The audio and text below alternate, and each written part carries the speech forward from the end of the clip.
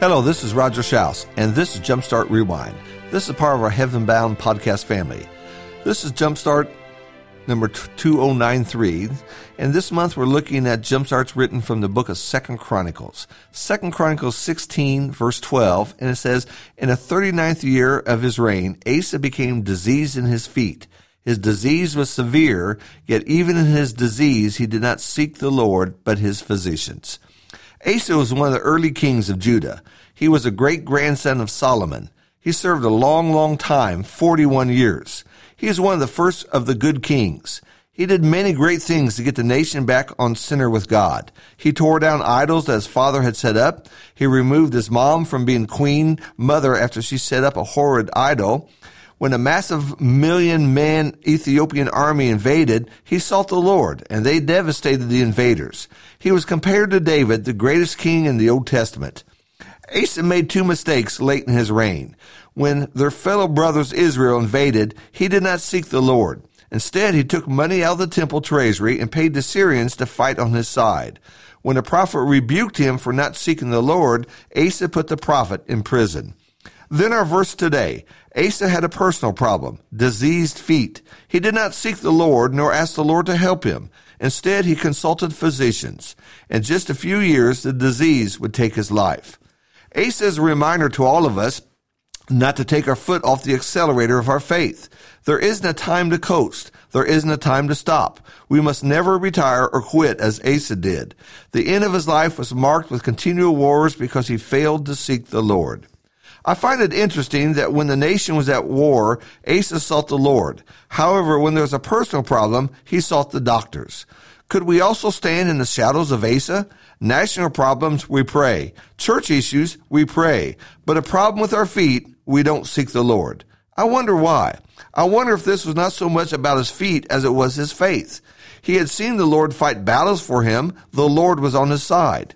Is it possible that we take God for granted? Could it be that we just assume that he'll be there for us?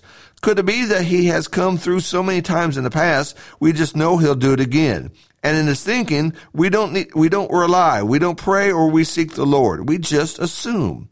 Before showing the disciples how to pray, Jesus said, "Your Father knows what you need before you ask him." Well, if God knows, why pray? He knows he'll do the right thing. We need to trust him. Yet immediately after saying this, Jesus told his disciples to pray for their daily bread. Doesn't God know that we have to eat? Why pray for bread? He knows we need it because it shows that we are dependent upon him. It illustrates that we need him. It connects his blessings to our lives. It's easy to assume that God will take care of us. Maybe Asa would have lived longer had he prayed about his feet. Is it possible that we don't include God in our private matters? A war in the nation is one thing, but a foot problem is something else. National versus personal. Well-known versus private. Are we that way? Great to pray for the elders, the preachers, the lost, the church, the sick, the leaders of our country.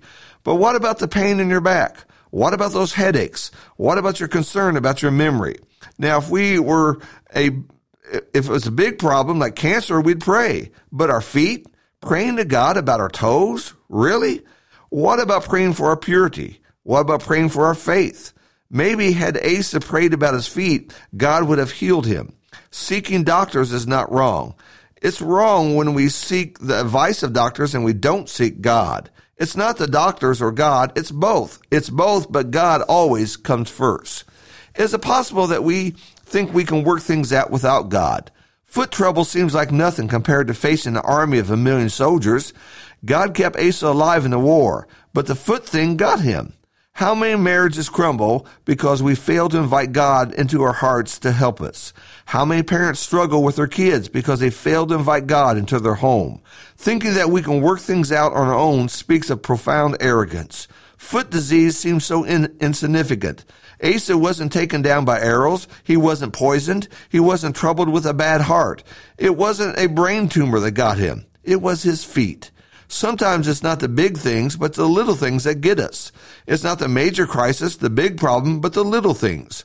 We find a way to muster faith and courage to fight the million troops that attack us, but it's a little foot thing that gets us. It's easy living every day for just ourselves. We sometimes forget Jesus. It's getting up and going to work, raising your family. It's not deciding to move across the country for a new job, but rather it's what show am I going to watch on TV tonight? It's not dealing with chemo, but we're remembering to pray every day. It's paying attention in worship. It's remembering to be kind and forgiving even when I'm tired and I don't feel like it. The little things are important. For Asa, his feet was the beginning of the end. For us, it might be skipping services just because we're tired. For us, it might be just too occupied with this world to know God's word. Many of us may not have a major blowout, but a slow leak. And we don't pay attention to the basics. We gloss over the details. We get casual and sloppy in our walk with the Lord. Asa had a foot disease. He didn't seek the Lord.